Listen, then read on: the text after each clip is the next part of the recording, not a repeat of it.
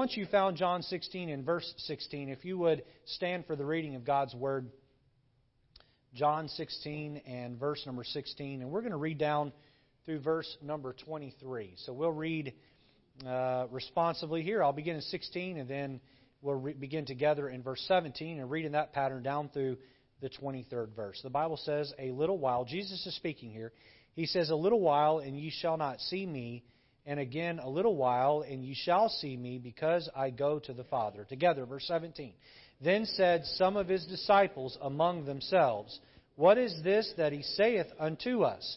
A little while and ye shall not see me, and again a little while and ye shall see me, and because I go to the Father? Then they said, therefore, what is this that he saith? A little while. We cannot tell what he saith. Now Jesus knew that they were desirous to ask him, and said unto them, do ye inquire among yourselves of that I said, a little while, and ye shall not see me, and again a little while, and ye shall see me? Verily, verily, I say unto you, that ye shall weep and lament, but the world shall rejoice. And ye shall be sorrowful, but your sorrow shall be turned into joy. A woman, when she is in travail, hath sorrow, because her hour is come. But as soon as she is delivered of the child, she remembereth no more the anguish for joy that a man is born unto the world. And ye now therefore have sorrow, but I will see you again, and your heart shall rejoice, and your joy no man taketh from you. And in that day ye shall ask me nothing. Verily, verily, I say unto you, whatsoever ye shall ask the Father in my name, He will give it you. The title of the sermon this morning is this, From Sorrow to Joy. From sorrow to joy. Boy, we go through life and we deal with some hardships. And sometimes we wonder if God has forgotten about us. And our hearts hurt. And how does that work? Jesus said here in John 16 to the disciples, you will be sorrowful, but that sorrow shall be turned into joy. And I don't know about you, but of all the sorrow that I've experienced, can 100% of it be converted into joy? That would make for one joyous man. Amen? And let's look at this truth this morning. Let's pray. Lord, help us as we open your word and look at these truths. Lord, we pray that you would help us as we go through times of hardship to be able to understand and experience that joy. Thank you, Lord, for loving us. Thank you, Lord, for providing for us in so many ways. Help us to take our eyes off the storms of life for just a few minutes this morning and put them on squarely on you, the master of the storm. In Jesus' name, amen. You can be seated. In northern Chile, between the Andes Mountains and the Pacific Ocean, lies a narrow strip of land where the sun shines every day. Clouds gather so seldom over the valley that one can say it almost never rains here. Morning after morning, the sun shines brilliantly over the tall mountains of the east, to the east. Each noon it shines brightly overhead, and every evening it brings a picturesque sunset. Although storms are often seen rising high in the mountains, and heavy fog banks hang their gray curtains far over the sea, Old Sol, as it's known in Chile, continues to shed his warming rays upon this favored and protected strip of territory. One might imagine this area to be earthly paradise, for you see, it never rains there, but it is far from that.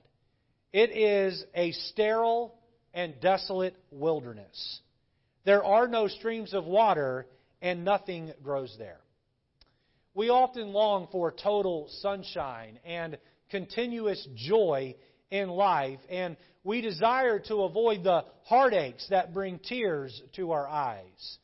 Like the sunny, unfurrowed part of Chile, however, life without clouds and even an occasional downpour would not be productive or challenging. But those showers do come, they will also end, and the sun will shine again in our hearts. It has been said that few enjoy rainy days, but most everyone enjoys the results of rainy days. Few enjoy rainy days, but most enjoy the results of rainy days. How many of you here have ever been to a desert area? Anybody here ever been to a desert area? I don't enjoy riding around a desert area. Several years ago, I took a trip to Southern California, and we drove across through the desert there, and tumbleweeds were everywhere. You can tell when someone waters their lawn and someone doesn't, because if they water their lawn, they have green grass. If they don't water their lawn, they have sand for a lawn. And, you need rain in order to have the plushness of the area. Thursday, I was driving my kids to school, and making my way back Thursday, it was just what do they call that? A gully washer. It was a downpour. Rain hard all day. And then I had to drive somewhere else and yet somewhere else. And I got home from that last trip, and I had driven for several hours Thursday. And I was just sick of the rain, tired of the rain.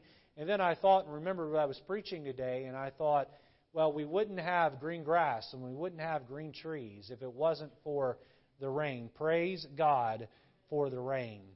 It has been, being sorrowful is something that is praised in the Bible. Matthew chapter 5, verse 4, the Bible says, "Blessed are they that mourn, for they shall be comforted." You're here today and you're mourning. You're hurting on the inside. Blessed are they that mourn, Jesus said. In the Old Testament, we find an entire book dedicated to sorrow. It's called the Book of Lamentations.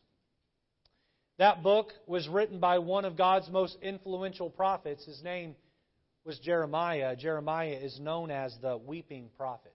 The weeping prophet. David requested that God would capture his tears in a bottle.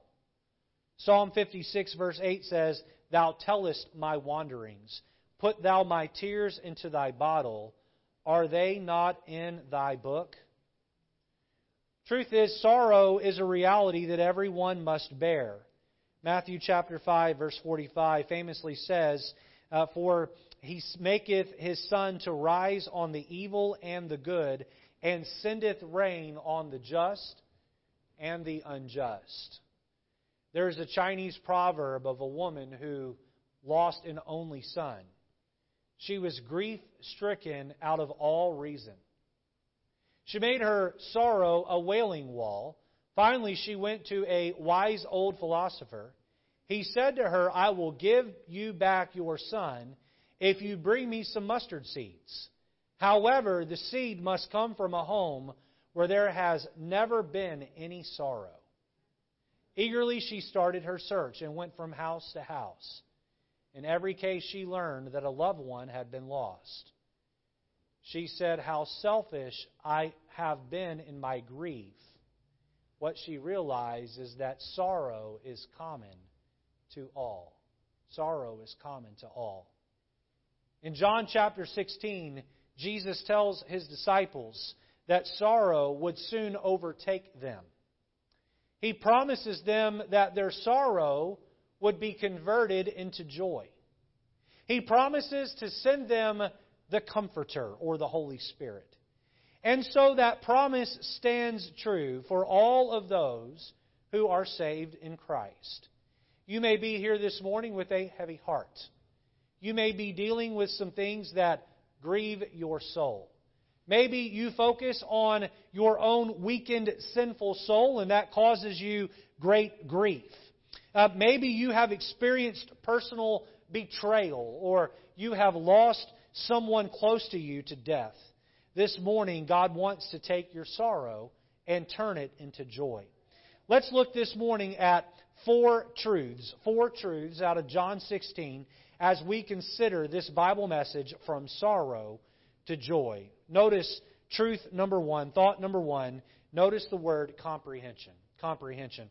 Look at John chapter 16 and verse number 16. The Bible says, "A little while, and ye shall not see me, and again a little while, and ye shall see me, because I go to the Father. Here Jesus is walking toward the Mount of Olives. In John 17, He would pray a famous prayer. There, departed from the 9, or rather the 8, and then the 3, and then He goes a step further, and He's sweating great drops of blood, and He's praying. That's John chapter 17, where He prays for His disciples. John 16 is the Olivet Discourse, if you will. He's left the upper room. He's traveling to the Mount of Olives. The disciples are heavy-hearted as He is heavy-hearted, and He tells them, a little while I'm going to leave you and depart from you, and then I will eventually come back to you. And the disciples are confused by what Jesus is saying. Notice letter A, our limited understanding. Our limited understanding. Look at verse number 17 with me. The Bible says, Then said some of His disciples among themselves, What is this that He saith unto us? A little while, and ye shall not see me, and again a little while, and ye shall see me. And because I go to the Father, they said therefore, What is this that He saith a little while? We cannot tell what He saith. We cannot tell what He saith. Jesus is speaking to them in vague terms. He's speaking to them in proverbial type language and riddles, if you will. And they don't understand what He's saying. You're going to be with us, you're going to leave, and then we're not going to see you, and then you're going to come again. And so Jesus makes this statement, and the disciples are probably trailing behind Him, and they start whispering to each other. What is He talking about? What is going on? And they were confused. They were confused. Can I tell you that oftentimes God is in heaven and He's orchestrating events in my life. He's orchestrating events in your life, and we have a hard time understanding exactly what is going on. Why would God allow this tragedy to happen? Why would God allow this loss of a loved one? Why would God allow this mistreatment in my life? Why this hurt? Why this sorrow? Does God not know the hurt that I have? And the pastor gets up and preaches a Bible sermon and tells me to trust God. And I don't understand how I can trust God through such a difficult and hard time. And the truth is, we have a limited understanding of what an almighty God is doing. Limited understanding. These disciples were confused at the language of Jesus, the speech of Jesus. They couldn't make heads and tails of what He was talking about. Their understanding was limited. Number one, comprehension. We see our limited understanding. Notice letter B, God's loving awareness. God's loving awareness. Look at verse number 19. The Bible says, Now Jesus knew. Notice that word there, knew. Jesus knew. Jesus knows all things. You may wonder if God knows. I promise you, God knows. Jesus knew that they were desirous to ask Him, and said unto them, Do ye inquire among yourselves of that I said, A little while, and ye shall not see me. And again, a little while, and ye shall see me. Look back at verse number 12. And so Jesus is aware, He perceives that they're talking about this. Now, did He know because He was the divine God? That's quite possible. Did He know because He was just very perceptive? That's also possible. The Bible doesn't tell us, but He saw them whispering around behind His back, and He perceived or knew what they were talking about. Look at verse 12. Jesus says here, I have yet many things to say unto you, but ye cannot bear them now. Notice that. Ye cannot bear them now. Howbeit when He, who? The Spirit of truth, the Holy Spirit, is come, He will guide you into all truth. For He shall not speak of Himself, and whatsoever He shall hear, that shall He speak, and He will show you things to come. You know what God or Jesus is saying to them here? He's saying, listen, I wish I could just unload the whole wagon. I wish I could just back up the dump truck and dump it all on top of you. I wish I could just tell you the whole narrative and the whole story. But the reality is, men, if I were to tell you everything it is that there is to tell you, you wouldn't be able to handle it. What's He saying? I can't give you the whole truth because, well, as is quoted from one movie, you can't handle the truth. And that's what He's telling them. You just can't handle the truth. You can't handle it all right now. It's just too much for you to handle. And I can think back of times in my life where I was going through hardships and I felt like God had forgotten about me and neglected me. And Lord, how could you let this happen to me? And don't you know that I'm trying to serve you? Don't you know that I love you? Why are you limiting my life? Why won't you give me what I want so I can better serve you? And God is smiling down on me saying, young man, just stay patient. Young man, just wait. Young man, I have a plan. Just trust my plan. God is all aware. He knows your hurt. He knows your sorrow. He knows your struggle. He understands. We don't understand God, what He's doing, but God understands everything about us. In fact, Exodus chapter 3, verse 7, the Bible says, "And the Lord said, I have surely seen the affliction of my people which are in Egypt, and have heard their cry by reason of their taskmasters." Here Jehovah says to Moses, He says, "For I know their sorrows." I know their sorrows. I know the whip that's being cracked across their backs. I know the children that have been murdered and tossed in the sea. I know the pain and hurt that they're experiencing in their heart. I know, I hear their cries. I hear their sorrows. And I just want to say to you right now, to every one of you in here that's going through a hardship in your life, and if you're not going through a hardship, then save this for when you are. You're going through a hardship in your life right now. God knows all about it. Romans chapter 8, verse 26 says this, "Likewise the Spirit also helpeth our infirmities.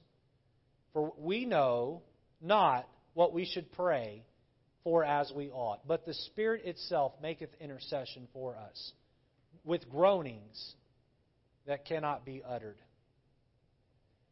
There was a time in my life where someone had so mistreated me that I blamed God for that hurt.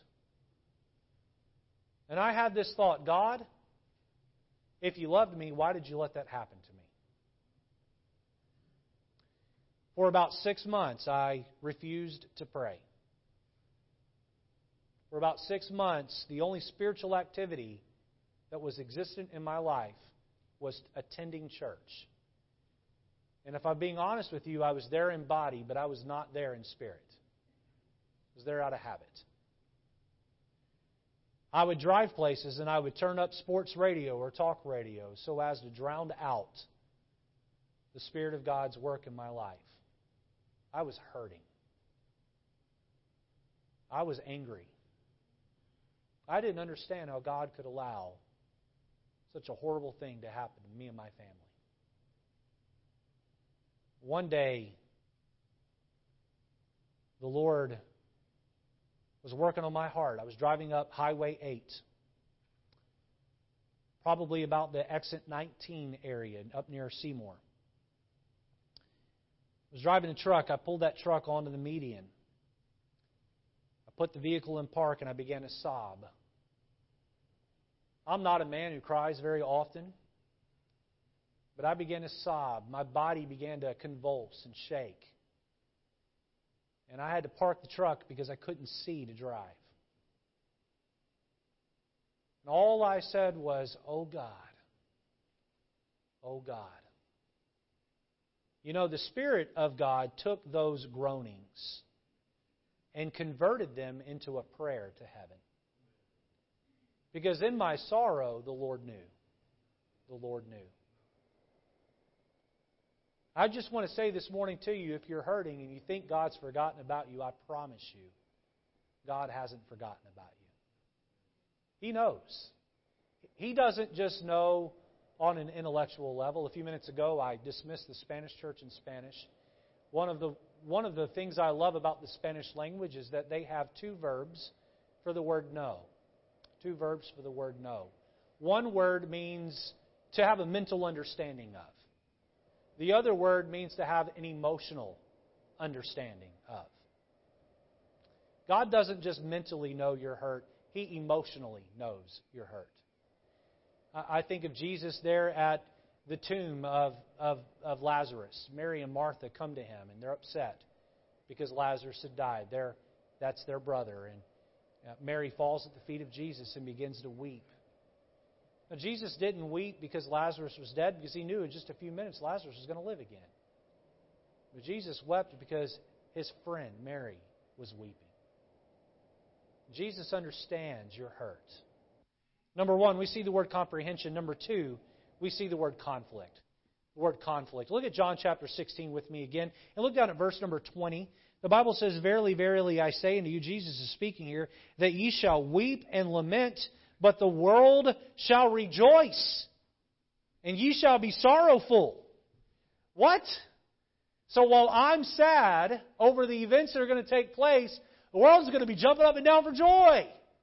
You see the conflict here? Now, this isn't good. This isn't good. Now, Jesus is talking about His death. If you're not sure of what's going on here, you haven't figured out the riddle yet.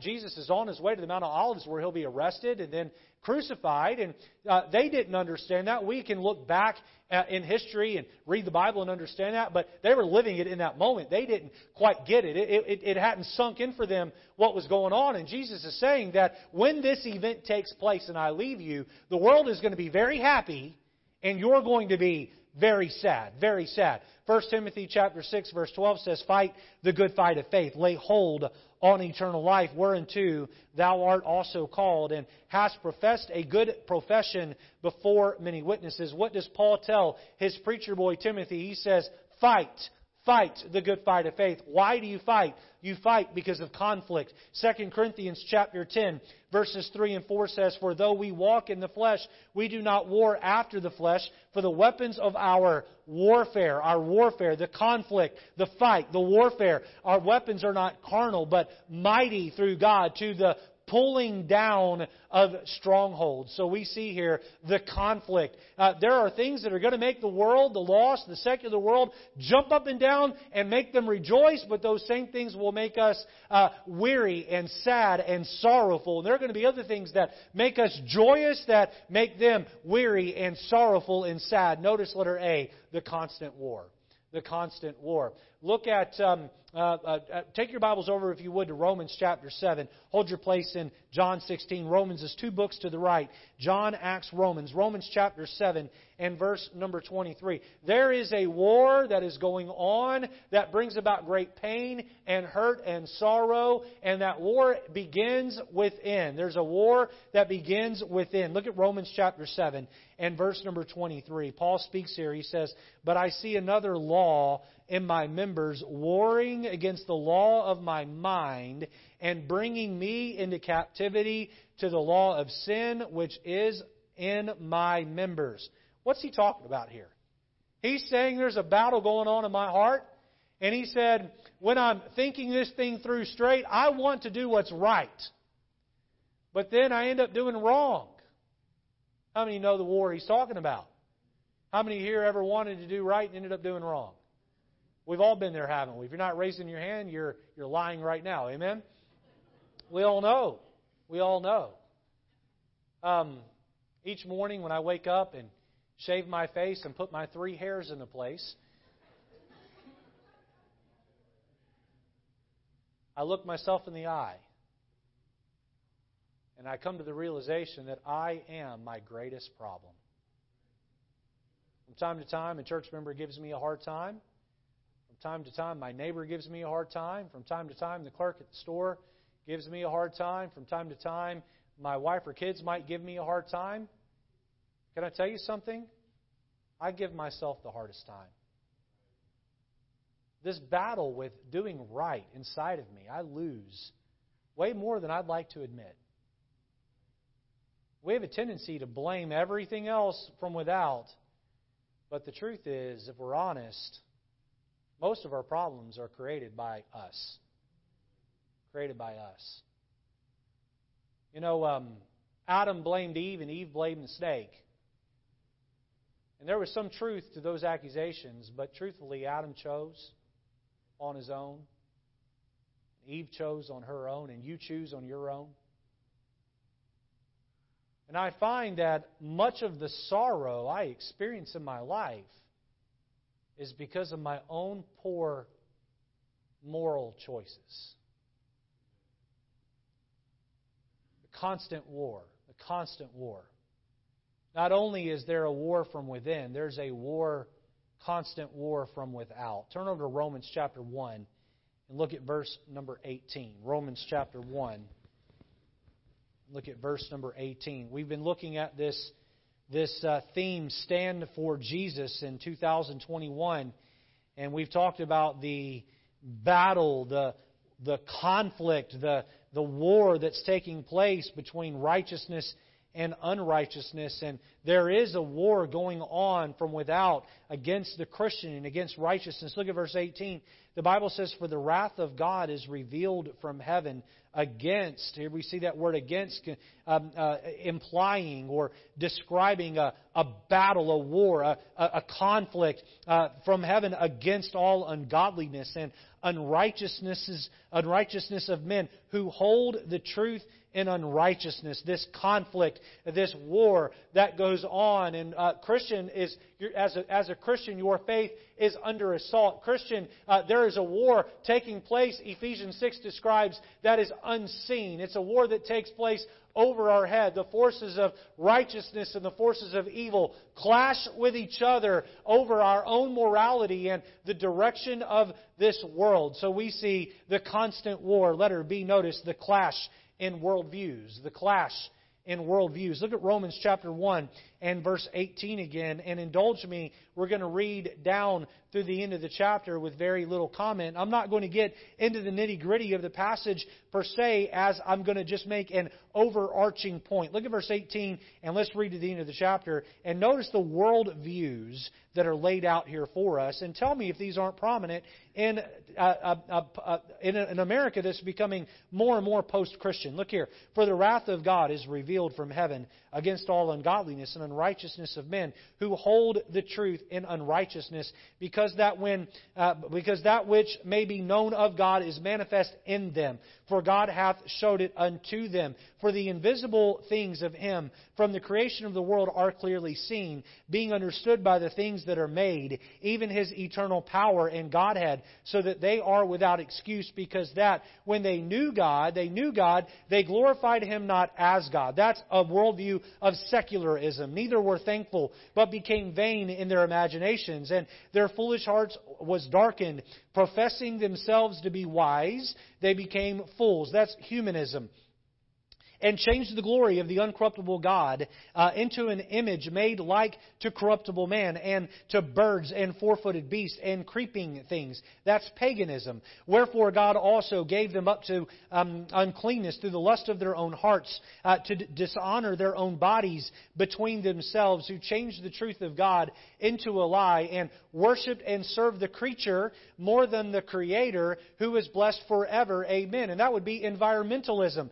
"For this cause God gave them up unto vile affections, for even their women did change the natural use into that which is against nature. And likewise also the men, leaving the natural use of the woman, burned in their lust one toward another, men with men, working that which is unseemly, and receiving in themselves that recompense of their error, which was meet. And even as they did not like to retain God in their knowledge, and God gave them over to a reprobate mind to do those things which are not convenient." Look here, "being filled with all unrighteousness." Now tell me if this list does not describe the American culture, the Western culture of today. Being filled with all unrighteousness, fornication, wickedness, covetousness, maliciousness, full of envy, murder, debate, deceit, malignity, whispers, backbiters, haters of God, despiteful, proud, boasters, inventors of evil things,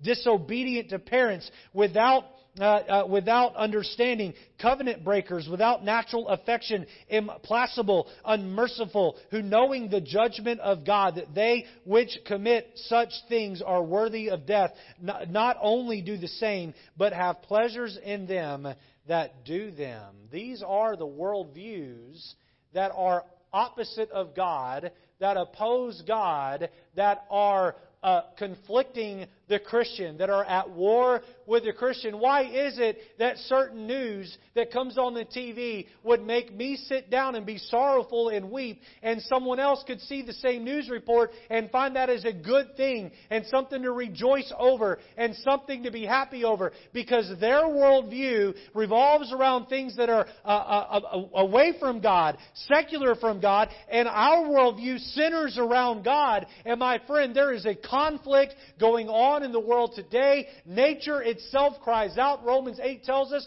for God to heal this world, and there is coming a day where the Lord will heal this world. But in the meantime, we live with the sorrow and the reality that Satan is at work in our world opposing the Christian. You're here today and you're dealing with conflict. You're dealing with sorrow brought about by conflict. Those conflicts come from within. Those conflicts come from without. Number one, we see comprehension. Number two, conflict. Number three, we see the word conversion. Conversion. Look back at John chapter 16 and look at verse number 20. John 6:20, and look right at the very end of the verse there. It says, "But your sorrow shall be turned into joy." You know what that tells me? That God's going to take the sorrow that's in my heart and He's going to convert it or change it over into joy. Look at verse 21. "A woman, when she is in travail, hath sorrow, because her hour is come. But as soon as she is delivered of the child, she remembereth no more the anguish for joy that a man is born into the world." So in verse 21, our Lord gives us an illustration of sorrow being converted into joy. Letter A, notice joy's beginning. Joy's beginning. Where does joy originate? Where does joy begin? It finds its origin in sorrow. Joy finds its origin in sorrow. I hope you're hearing what I'm about to say, because this is the crux of the message. God allows hardships to come into our lives so that He can take these hardships and turn them into joy. John chapter 16 verse 20 tells us that sorrow shall be turned into joy. What is it that you are sorrowing over right now? Is it loss of life? Is it the betrayal of a friend? Is it relationship strife with someone that you love? Is it discouragement and disappointment from the behavior of others? Maybe you're sorrowful today because of unmet expectations.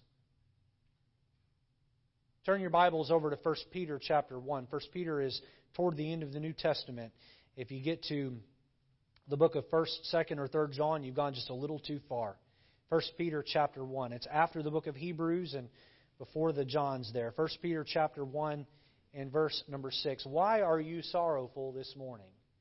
Now, I understand not everyone here is sorrowful, but I think if all of us look deep and long enough into our hearts, we can find something that makes us sad, something that hurts a little bit. And I don't mean to pull open emotional wounds, but I do want to offer you a solution to sorrow that exists in your heart. Look at 1 Peter chapter 1 and verse number 6. The Bible says, "Wherein ye greatly rejoice, though now for a season, if need be, ye are in heaviness, through manifold temptations."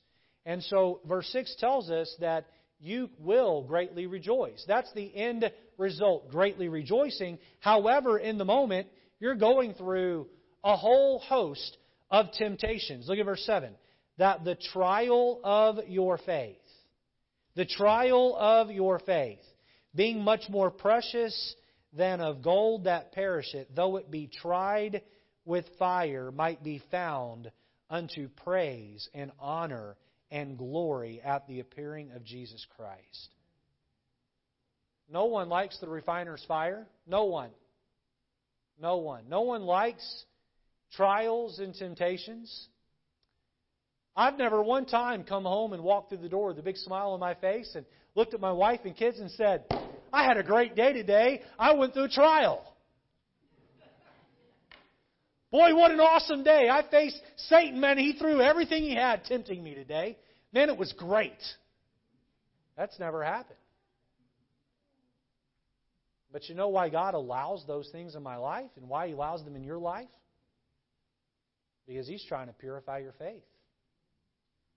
He's trying to refine you the way a precious metal is refined like gold when heat is turned up under it and the impurities rise to the top and are skimmed off the top. No one likes the heat, but everyone likes a purified metal. James chapter 1 tells us to rejoice. Rejoice when you fall into diverse temptations.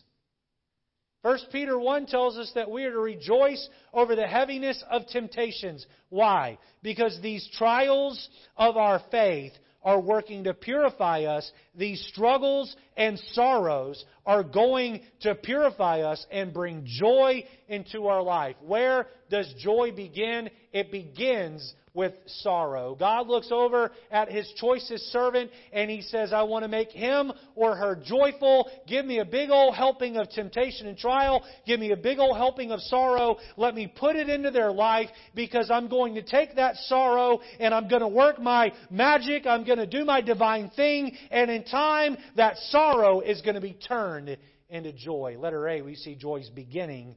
Letter B, we see joy's birth. Joy's birth.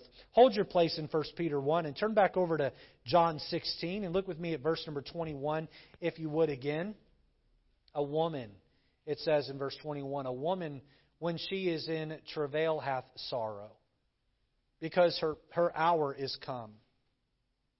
But as soon as she is delivered of the child, she remembereth no more the anguish for joy that a man is born into the world. I ought to have a woman who's given birth without any sort of medical help. When I say medical help, I mean any sort of medicine. Come up and talk about this because this is not something I can relate with. I don't know what it's like to go through the throes of childbirth. Someone wisely said that if men had to have the children, the world would have ceased to, mankind would have ceased to exist. Right? Us men, when it comes to that stuff, we're wimps. Right? How is it that a woman can go through such a painful event of having a baby and yet do it again and again and again and again? You know, my mother had 7 children. We interviewed a missionary on Wednesday evening, our Brother Milucci, our missionary to Bulgaria. He and his wife, I believe, have 13 children. Some of you remember the show 17 Kids and Counting, right?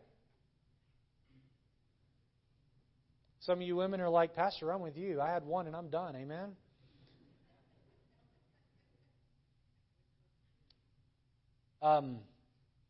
How is it that a woman can go through the jaws of death and then 6, 8, 9 months later turn around and say, let's have another one? You know how? Because once that baby is placed in the mother's arms, that sorrow is turned into joy. And the sorrow is forgotten about pretty quick.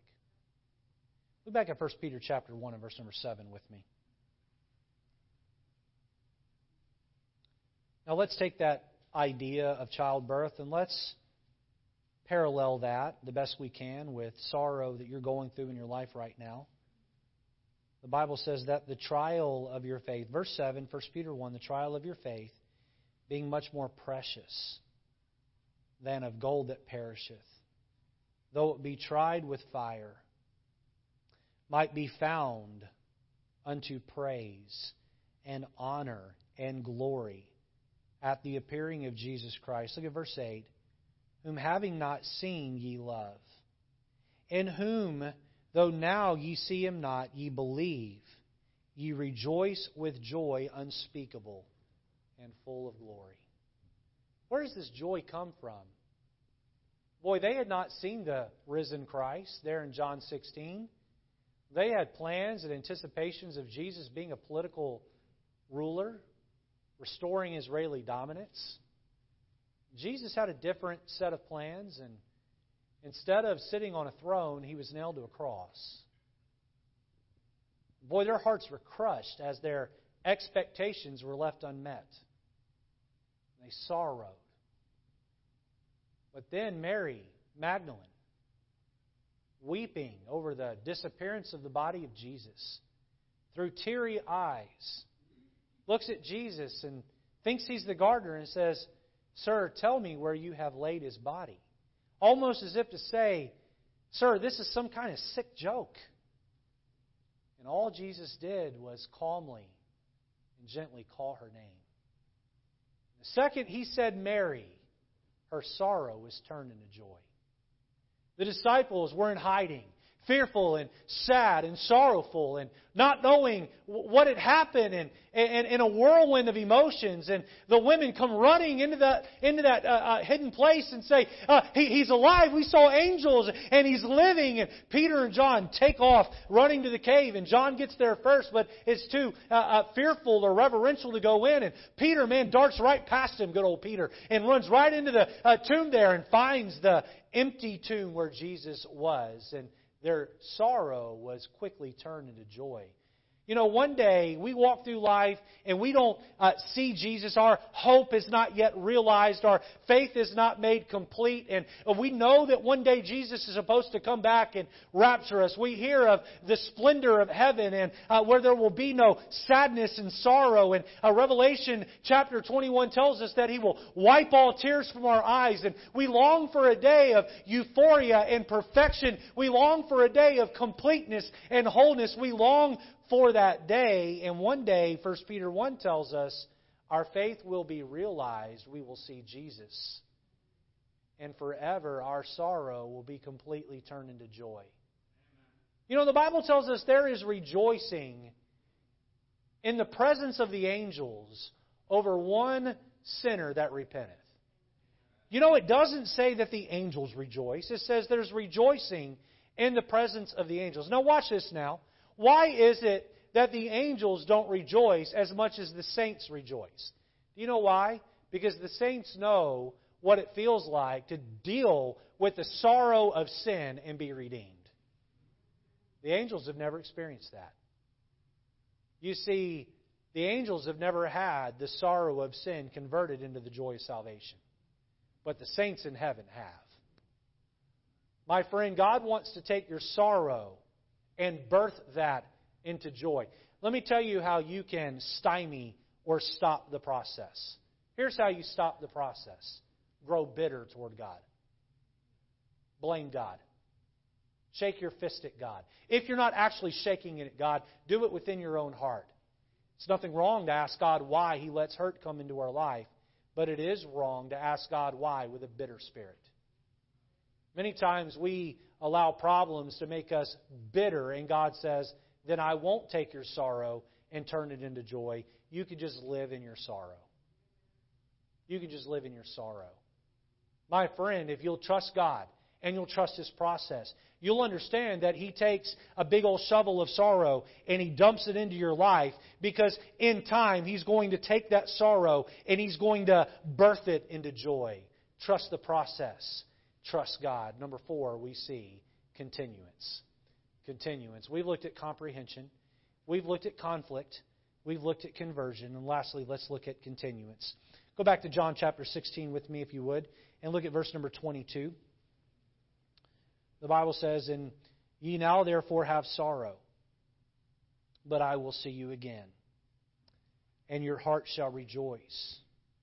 And your joy," look here, "no man taketh from you. And in that day ye shall ask me nothing. Verily, verily, I say unto you, whatsoever ye shall ask the Father in my name, He will give it you." There's a joy that God gives you when you convert your sorrow into joy. There's a joy He gives you that no man can take away. No man can take away. Happiness can be taken away. But true joy that God's converted from sorrow cannot be taken away. Notice letter A, a promised joy. A promised joy. Psalm chapter 30, verse 5, the psalmist said, "Weeping may endure for a night, but joy cometh in the morning."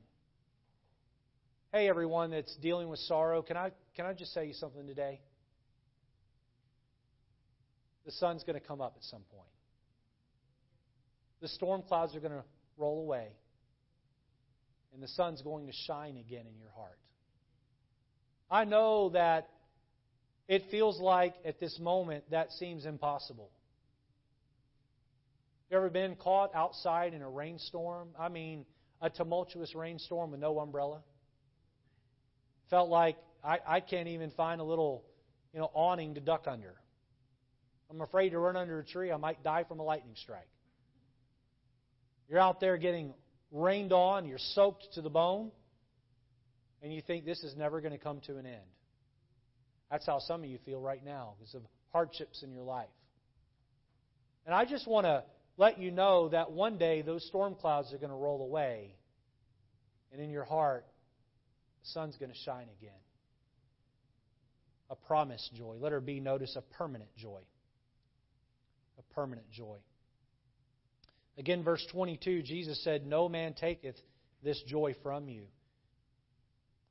Let's finish the sermon this morning in 3 John and 1 Peter. Go back to 1 Peter with me, and if you turn two more books to the right, you find 1 John. They're short books. Make your way over to 3 John. 3 John. 3 John only has one chapter. And so look with me at the 4th verse of the book.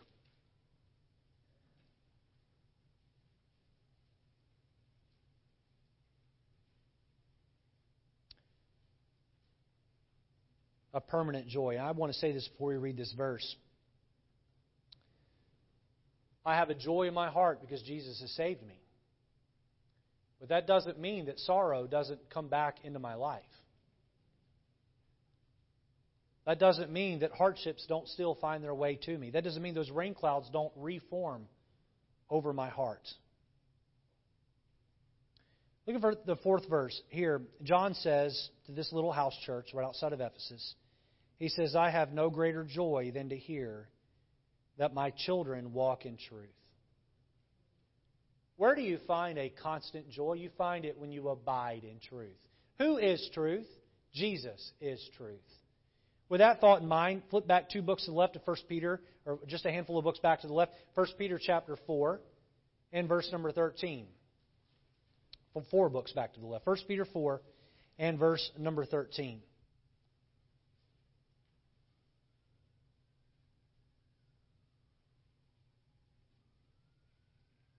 The Bible says, "But rejoice, inasmuch as ye are partakers of Christ's suffering, that, when His glory shall be revealed, ye may be glad also with exceeding joy." There is a maturity that takes place in the Christian life where you go from questioning God and His trials and temptations and struggles to where you thank God for those same trials and temptations, because you realize that when God allows suffering to come into your life, you realize that He has allowed you to be identified with His suffering. And in that suffering, you find joy, because you have a fellowship and a camaraderie with your Savior that you would otherwise never understand. Someone once wisely put it this way: we should be thankful for our tears. They prepare us for a clear vision of God. A clear vision of God. "The road is too rough," I said. "Dear Lord, there are stones that hurt me so." And He said, "Dear child, I understand. I walked it long ago." "But there's a cool green path," I said. "Let me walk there for a time." "No, child," He gently answered me. "The green path does not climb." "My burden," I said, "is far too great. How can I bear it so?" "My child," He said, "I remember the weight. I carried my cross, you know." But I said, "I wish there were friends with me who would make my way their own." "Oh yes," He said, "Gethsemane was hard to bear alone." And so I climbed the stony path, content at last to know that where my master had not gone, I would not need to go. And strangely then I found new friends. The burden grew less sore. And I remember long ago, He went that way before. Do you know the fellowship of His suffering? Do you know the joy that comes from a sorrowful heart? I just want to encourage all of you this morning with this thought. You're going through a hardship. God wants to take that sorrow and convert it into joy. Let's have our heads bowed and our eyes closed. I hope the message today has been encouragement to you. How many here today would say, Pastor Lejeune, there was a day and time in my life I put my faith and trust in Jesus to save me. Now, I understand that the sorrow of our Savior was turned into great joy. And that joy I have experienced through salvation. I know when I die one day, I'm going to go to heaven. Not because of who I've been or what I've done, but because of what Jesus did for me. Pastor, there was a day in my life I put my faith in Jesus to save me. I know that when I die, I'm going to go to heaven. If that's your testimony, if that's something that you feel and know deep in your heart, would you indicate that by just simply raising your hand? There was a day I put my faith in Jesus. I know I'm going to heaven. Many hands. You can put them down, but not every hand. My friend, today, God wants to take the heaviness of the sorrow that sin has given you, and He wants to turn that into the joy of a saved life, a rescued life. He wants to offer you eternal life. That gift of eternal life that He purchased with His own life on the cross. You see, the reason why Jesus suffered so brutally was to provide for you a way out of hell and a way to heaven. And if you're here today and you've never received that gift, my friend, it's being freely offered to you right now. All you have to do is by faith open up your heart and receive it. If you're here today and you've never received that gift of eternal life, or you're not sure if you received that gift of eternal life, will you do something for me? Will you be honest with yourself right now? Will you be honest with God? Will you just slip your hand up right where you are and say, I know I've not yet received that gift. If that's you, would you slip up your hand? There's one hand. Is there anyone else? Why not make today the day? The Bible says, behold, now is the accepted time. Behold, now is the day of salvation. Boy, we are not promised tomorrow. The gift is there for you. Just open up your heart and receive it. Please don't leave here today without doing that. In a few minutes, we're going to have something called a gospel invitation. Pastor Andrew will be standing down here, down front, right in front of the table, and he would love to take the Bible and show you how you can know you're going to heaven. If you're a lady, we'll have a lady show you how you can know. But please don't leave here today without getting that matter settled. How many here today would say, Pastor, I have some sorrows in my life, and Pastor, through the message today, I have better understood what God is trying to do in my life. Pastor, pray for me that I'll trust that process. If that's you, would you slip up your hand and say, Pastor, pray for me. I'm going through some things. Pray that God will allow me to have those sorrows converted into joy. Lord, thank you today for your word and the truth that is in it. Help us today. Help us to be helped. Help us to yield to this process. Lord, help us to understand your perfect work is at work in our hearts. In Jesus' name we pray.